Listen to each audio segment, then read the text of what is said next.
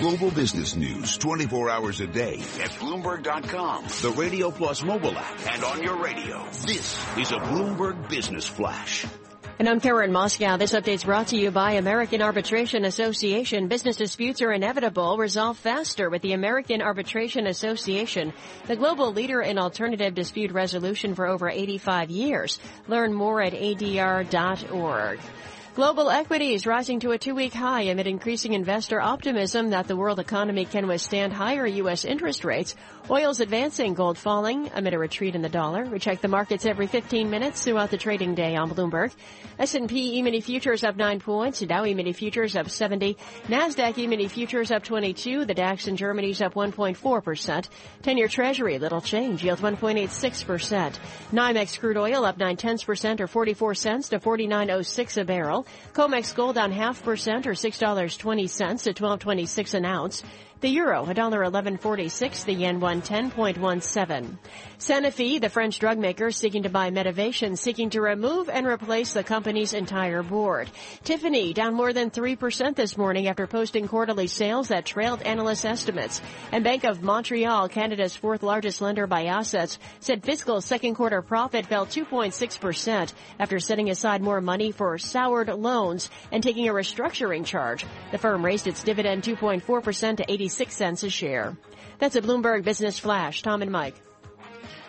Karen Moscow, thank you very much. We are talking this morning about investing overseas, particularly emerging markets and places where they are affected by what the Fed does, and the Fed is certainly on everybody's mind these days. Elsa Lignos has to be paying attention. She's Managing Director for Forex Strategy at RBC Capital Markets. Elsa, the interesting thing to a lot of people in the markets lately is that the Fed is now talking about raising rates, and there's a better than 50% chance, according to futures, that they'll do so by the end of July, and the dollar, not moving a whole lot, nor are its pairs at this point.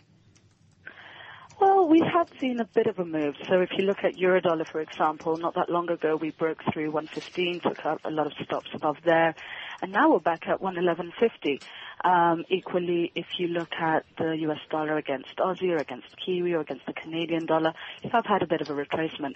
But I think it's important to bear in mind that even now where the market is repricing in hikes for this year, expectations are still lower than they were at the start of the year. So there's still a lot more caution with regards to the Fed. What's changed from, say, late last year, early this year, when the dollar caught an enormous bid on Fed speculation? So when the first Fed hike came in December, everybody, particularly in the U.S., was very focused on the domestic conditions. And, if you talk to our U.S. economists, they'd say arguably the conditions have been in place for the Fed to tighten policy for a while now. And the expectation was they would follow through on that through 2016 with up to 4 hikes. That's what they themselves were forecasting with their dots. And then came the foreign developments and the Fed's increased concern over foreign developments. So, you had the pressures in China in January, the uncertainty over their exchange rate policy. You had a real risk-off shock through the middle of February. And I think the Fed reacted to that and really gave the market the message that it doesn't matter what's going on domestically, we're too concerned about foreign developments in order to tighten policy. Elsa Lignos, good morning. Tom Keene with you. I look else at the dynamics right now. Is it a normal market? I can't figure out really across equities, bonds, currencies, commodities, if there's a lethargy, if there's a lack of liquidity, if no one cares. What's the mood of the market as you see off your desk? Well, we've seen volumes drop, and I focus on foreign exchange. We've seen turnover drop in foreign exchange, and I think people have been quite frustrated. The big trends are just not there at the moment. Everybody was looking for the divergence trade this year, and that hasn't really played out. And I think it's keeping people a little bit cautious. One of the questions I was getting certainly a month ago, a few weeks ago, was how can we find RV in effect? I'm fed up of taking a bet on the Fed. Will they, won't they? Where can I find relative value outside of that? And is there a place? So there are a few trades, a little bit esoteric for some investors, but, short Euro stocky, for example, it's both risk neutral and also neutral to general dollar direction. Yesterday you had a pretty sizable move, but it's a trade we've liked lower for a while. You have a domestic story in Sweden that because it's risk neutral and dollar neutral, you can actually play it out on that cross. Other trades, for example, short Aussie CAD, short Kiwi CAD, I've liked them for a while. They've run quite a long way. You may want to look for a bounce and better levels to sell, but there are trades out there for investors searching for them. Where's short Euro? I hear zero parity talk. Is that the surprise that the overshoot in Euro could be a much weaker Euro? That was a very popular theme last year, and it never really played out. Even this year, it's a bit of a struggle because the Fed isn't delivering the tightening that some people expected. I still think Euro-dollar will drift lower over time because we're not seeing inflationary pressures in the euro area, and it will be a very, very long time before the ECB eventually tightens policy. But it's not necessarily a trade that people are going to pile in on today and make money in the next 3 to 6 months. The C in RBC stands for Canada. Wither the loonie from here. It obviously took a big hit as oil prices went down. Oil prices are going back up. Is the Canadian dollar going to continue getting stronger? So it's a kind of interesting point here for dollar Canada. We've bounced back from 125 region back up to above 130. We've obviously had the Alberta wildfires, which were tragic in their implications for the citizens of Fort McMurray, and you're going to see some impact on Q2 GDP as a result of that. But then you should see a bounce back in Q3 GDP. So, a lot of the underlying drivers for the Canadian dollar are quite evenly balanced at the moment. The Bank of Canada is in no rush to hike rates, but equally it's not cutting rates. The forward curve is quite fairly priced. Our target for dollar CAD at year end has been for a while 133, but when you're at current levels, it's hard to get too excited about it. Elsa, I look at Canada and all of this, and I guess what it speaks to, particularly for people removed from your area of foreign exchange, is jump conditions. Are you looking at migrations and stability and not lethargy, but just a listlessness?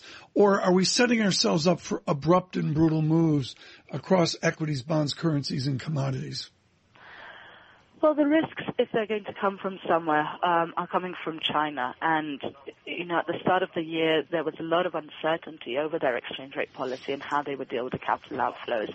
Now, there's been a sense of calm setting in because they seem to have been able to manage those outflows. But we're still forecasting dollar renminbi to end the year at 6.95 and to actually break through 7 next year. And I think that's really something the market's not priced for. The capital flows are still ongoing.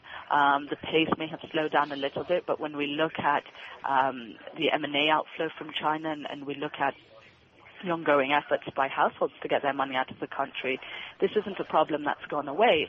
It's just in submission at the moment, so it could well come back before the end of this year. I'm going to assume you go to the RBC Capital Markets timeout chair if you talk too much about Brexit, but you have a unique perspective on Brussels and EU. Do you perceive a changed Brussels in the next 1 or 5 years over all that's going on? Can Brussels even possibly get its act together? Well, it will have to change, and I think we're seeing political forces changing across the European Union. The EU has been quite critical of policy moves in Hungary and in Poland. We've had the rise of the far right in Austria, though they didn't win the presidential election.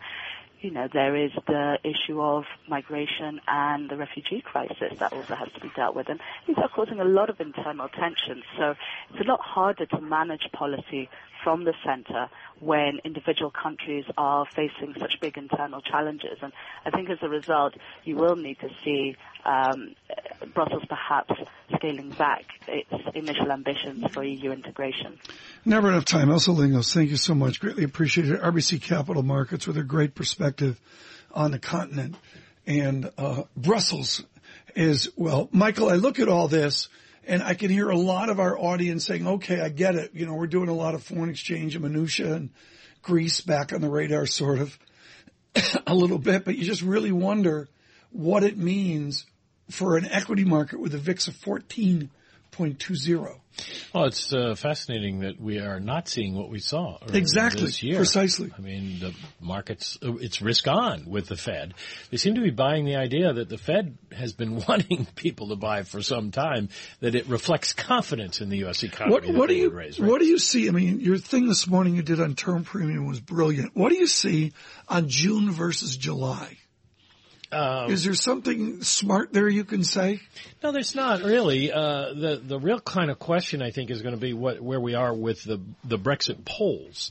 If there is still considered a 50% or better chance that the Brits would vote to leave the EU, then the Fed may want to hold off and just see what happens in markets. Mike, that's not what I was talking about.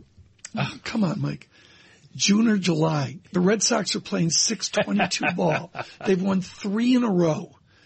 Do they fade in June or do they fade in July? Well, you always have to look to July because that's when the All-Star break is. And it's if you're playing really well and you come to the All-Star break, at least the New York Metropolitans suggest that one fades after that. Well, in this election cycle, you can't make this up. Headline, ESPN, ex-Red Sox pitcher Lee running for governor of Vermont.